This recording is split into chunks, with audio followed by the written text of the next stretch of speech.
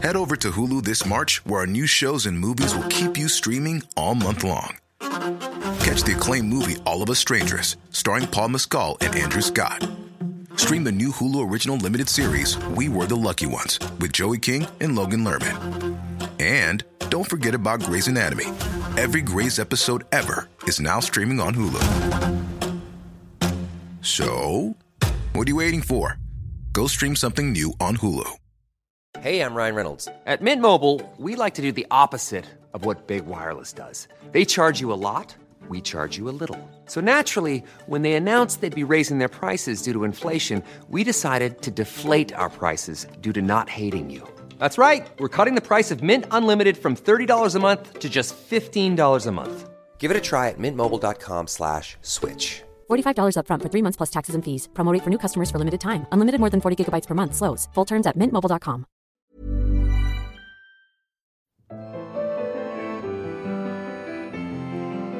Hello and welcome to My Favourite Work of Art, with me, Dr. Laura Jane Foley. Each week, I'm joined in the studio by a guest who tells me all about an artwork that means something to them. Today, my guest is the award-winning composer, conductor and pianist Howard Blake. Howard's hugely successful career has spanned more than 50 years and has produced more than 700 works. He composed the soundtrack for Channel 4's 1982 film The Snowman, including the iconic song Walking in the Air. Howard began his career as a classical concert pianist, at 18 winning a scholarship to the Royal Academy of Music. He has composed many classical works, including concertos, oratorios, ballets, operas and instrumental pieces, including a concerto for Princess Diana's 30th birthday. Howard was awarded the OBE for services to music and is a Fellow of the Royal Academy of Music.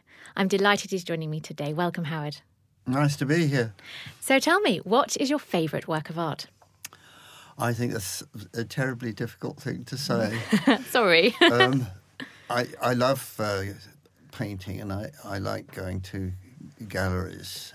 And when you asked me, I was searching around in my mind and I have in my lifetime met various artists, and so I tend to, you get into a person, you know the person and you see what they're aiming at. And so I have, for instance, Ruskin Spear, who I knew very well. I loved his paintings because I knew him, and I could see all of his witty character and his sense of humour comes through those paintings. So we're going to talk about Ruskin Spear? I think we are. Okay. So how did you meet him? How did you first come across him? I actually, I was playing piano at that time in the 60s at a country club in Hampton Court, and a drummer came in called Cavan Malone, who I became big friends with, and his mother... She ran an agency for all the top young actresses in London, so he was a great person to know. And we used to all meet at this pub called the Cricketers in Chiswick, which was near where I lived. And always propping up the bar there was this big, ferocious-looking man with a white hair and a beard, and they said, "That's Ruskin Spear." And I said, "You mean the Ruskin Spear?" "Yes, the Ruskin Spear." Anyway, I met him, and he was always very, very abrupt, and you know, they told him I played the piano. "Yes," he said. I suppose what do you play 1 12-bar blues or something, you know." I bet you can't play the piano at all. So we left it at that. I was at that time actually the in-house pianist for Abbey Road, but he didn't find that out. And then one day he said to me, "All right, smarty pants, you come round to my studio and play me some Bach." So I went round there and I played a toccata by Bach to him in C minor. He was absolutely knocked out. "Oh," he said, "that's fantastic." So then he said, "But I bet you can't play jazz as well." He said, "I play jazz, actually, to be honest."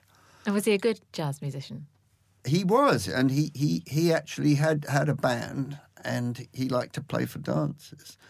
And so he said, "Do you know any Duke Ellington?" So I played him a piece by Duke Ellington, and that did it. And from then on, we were sort of friends for life.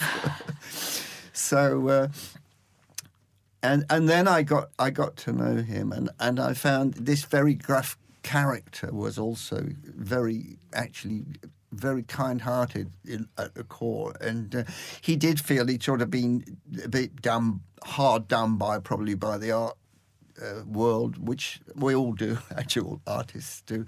But when you got to know him, he had this great sense of humour and ability to satirise people, which was very funny. Did you ever sit for him?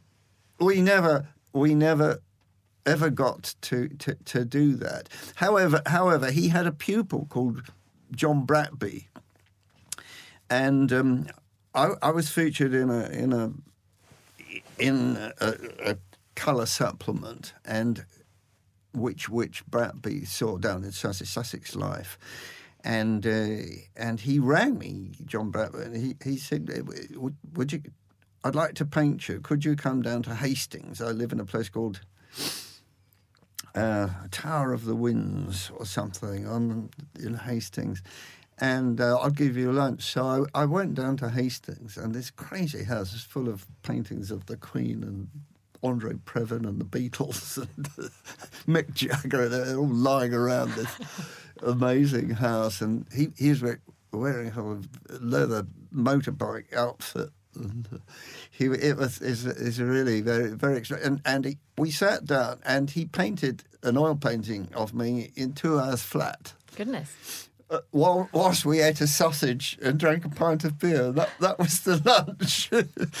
Whilst you were sitting, you had your lunch. Yes. So when I told Ruskin I'd been painted by John Bratby, he was actually livid. He said, "Well, I'm definitely not going to do you now." No. That was the end of that. So if you had to pick a favourite Ruskin Spear painting, could you pick one, or one that's perhaps had more meaning to you than other ones have?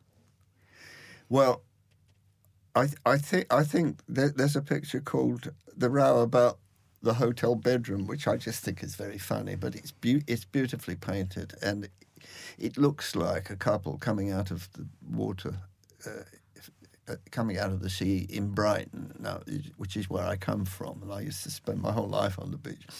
And they're coming out, and the wife is stomping up the beach, and she's obviously annoyed, and he's trailing behind her, and I thought, yes, that's just the way it is. You recognise that position of warring couples. And he had this ability to see the funny side of things, but he also satirised people. I mean, he did this amazing painting of Harold Wilson at the time he was Prime Minister, and he was a master portrait artist, but he's got Wilson smoking his pipe. The smoke from the pipe is obscuring one of his eyes, which actually makes him look very, very, very, very suspicious. And I think it was a sort of would you really trust this man sort of painting. And he did rather the same with Churchill, which is really, he obviously didn't like Churchill, but if he did like people, he actually would do exquisite portraits of them. I think it's interesting you talk about the Ruskin Spear portrait of Harold Wilson, because it's very reminiscent of the Sickert painting portrait of Winston Churchill with the cigar and the smoke coming up. Yes. And I wonder how much he was influenced by that. I mean, I've got it here actually. The Winston Churchill portrait by Sickert has a single strand of smoke coming up, and it's almost as if Ruskin Spear has seen that portrait and thought, well, that's a brilliant idea with the smoke, and how can I use it more? And the billowing smoke in the Wilson portrait, as you said, gives it the air of mystery and of slight untrust, unease, suspicious backroom deals that you don't quite trust this character. And I thought it was quite interesting, because it wasn't Ruskin Spear influenced by Sickert as well? He was a pupil of Sickert.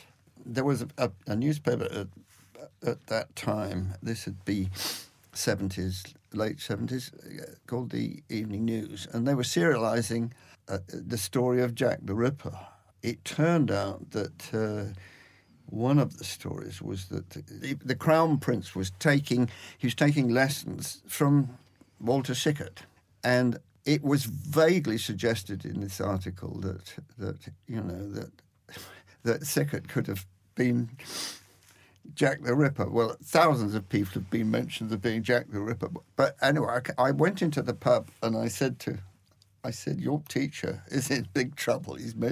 Anyway, when I said this to him, he went completely bananas. And he said, how dare you? Walter Sickert's the finest man ever. He taught me everything. And I said, I'm not saying, I'm just saying it's in the paper today. I'm sure it's totally untrue. So he really loved Walter Sickert. And he thought that Walter Sickert was, one of the really great painters of the day. You mentioned earlier that Ruskin Spear also played the piano. Yes. And I wondered, do you also paint? Well, occasionally I tried to paint, and I have done quite a few drawings and paintings just because I find it very relaxing to do. And I did a drawing of a girlfriend, Diane, back in about it would be about 94, and it was a pencil drawing, and I put a bit of pastels on it as well. And I wanted to join the Chelsea Arts Club, and several friends I had there, they said, we'd love you to be a member. So I went in front of the membership committee, and they said, are you an artist? I said, well, yes, I'm an artist, because I play the piano, I conduct orchestras, and I'm a composer. So I would think perhaps that would qualify as an artist. Not at all. I'm afraid to get in here you have to be able to draw. If you can't draw, you can't get in. So surely you must have drawn something. So I said, well. So following week, I took this drawing of Diane down there, and they looked at it and they said, that's very good.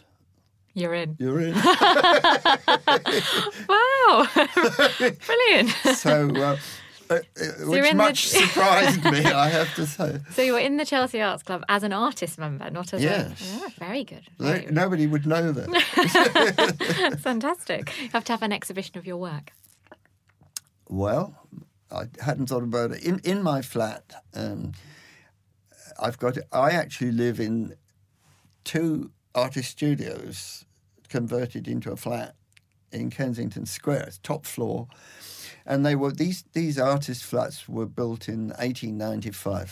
Five artist flats on the top floor, and then 5 flats to hold the families of the 5 artists, which was really, I don't know, I've never heard of it anywhere else. Anyway, I bought this way back in the 80s, this flat, and the rooms are 18 feet high. Wow. with galleries, and so the whole of the studio is festooned with paintings. So over the years, I keep adding to them, and I've got, in fact, the very last print that Ruskin made. He used to do a limited edition of, say, 20 or 30 prints, which he himself would supervise, not sort of commercially done. And he was with his wife, Mary, and he did the very last print, which was another satirical picture called After the Hanging. But it's, in fact, a painting of the senior members of the Royal Academy who've just judged the paintings for the summer exhibition. And when they do this, they finish, and they always have a sumptuous lunch to celebrate. Because the arduous work of looking at art. Yes. So Ruskin at that time was on the board, or might have been the chairman of it, and he made a painting of those artists. And they're looking, they're just tucking into it. It's beautifully painted, and there's a waiter coming along with it. with bottle of wine to serve them, and so and then he called it After the Hanging, which is very typical of it. Anyway, to come back to why I was interested in this painting was that just after he died, Mary rang me, his wife rang me, and she said, I've got a present for you, because the very last print that Ruskin did was of After the Hanging, and he said, give that to Howard. Oh. So I'm honoured to have that hanging in my studio. Yeah, definitely. He also did a little Christmas card. He painted a little Christmas card of a snowman, actually, which I've got, and it says on it, I love your snowman. What do you think of this? How lovely. Yeah. How lovely. So, of course, art has been incredibly important in your life, especially because of the snowman. What other work have you composed inspired by art? Well,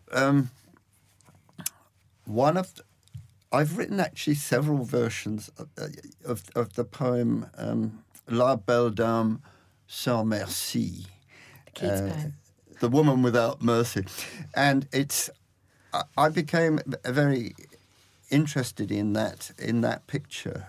It's a pre-Raphaelite picture by Frank Dixie. Frank Dixie?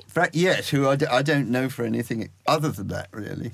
I was commissioned to write a piece for the English Heritage Trust to be played in Hampstead Heath on the lake there, and I thought of this picture and this beautiful woman on horseback and this good-looking knight in armour and this great love affair that obviously is about to happen.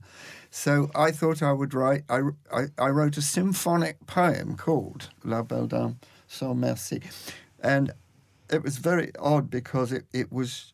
I discovered that Keats, who wrote the poem on it, actually wrote the poem right beside the lake where we were doing the concert. Goodness. So the sedge is withered by the lake. The sedge is withered by the lake, and so it was. Thing, yeah. So that did inspire me into that piece, and it was done with, I think it was the Royal Philharmonic Orchestra, and I conducted it. So that was definitely inspiration. Some years later, I did another piece for tenor and piano on the same subject. So that was a definite sort of connection with a painting. Other than that, I think that. For instance, when one writes film music, of course, one is writing for pictures the entire time, and actually, a knowledge of art is also quite useful.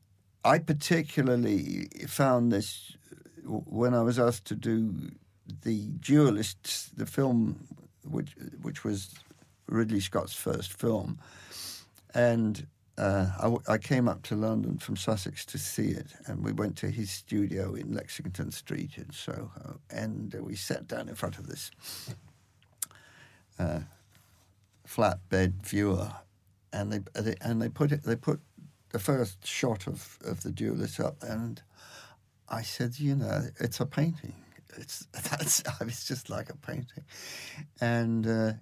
I discovered that Ridley had studied fine arts in Newcastle. His brother too, Tony Scott. They both studied fine arts, and Ridley has an absolutely incredible knowledge of all of the great painters, and he actually used those. He created paintings within the film by using amazing sort of filters to change the sky from grey to brilliant sunshine and so on. And so I think one is often inspired when writing film music in the sense one's being inspired by paintings. Lovely. That's a really nice place to leave it. Thanks so much for coming in, Howard. Was it all right? Perfect. Good. Today we were talking about work by the English painter Augustus John Ruskin Spear. Spear was born in 1911 and died aged 78 in 1990. He both studied and taught at the Royal College of Art. Spear described himself as a working-class Cockney, and the subjects for his work were found in the pubs and streets around Hammersmith where he lived. Spear was heavily influenced by the realistic depictions of grotty, urban North London by Walter Sickert and the Camden Town Group. If you would like to see the works of art we were discussing this week or carry on the conversation further, you can find me on Twitter @LauraJaneFoley. And if you want to discuss the show, please use the hashtag #MyFavouriteWorkOfArt. The show was recorded at Wise Budder in London. The title music is Blue from Colours by Dimitri Scarlatto. I hope you'll be able to join me next time. Goodbye.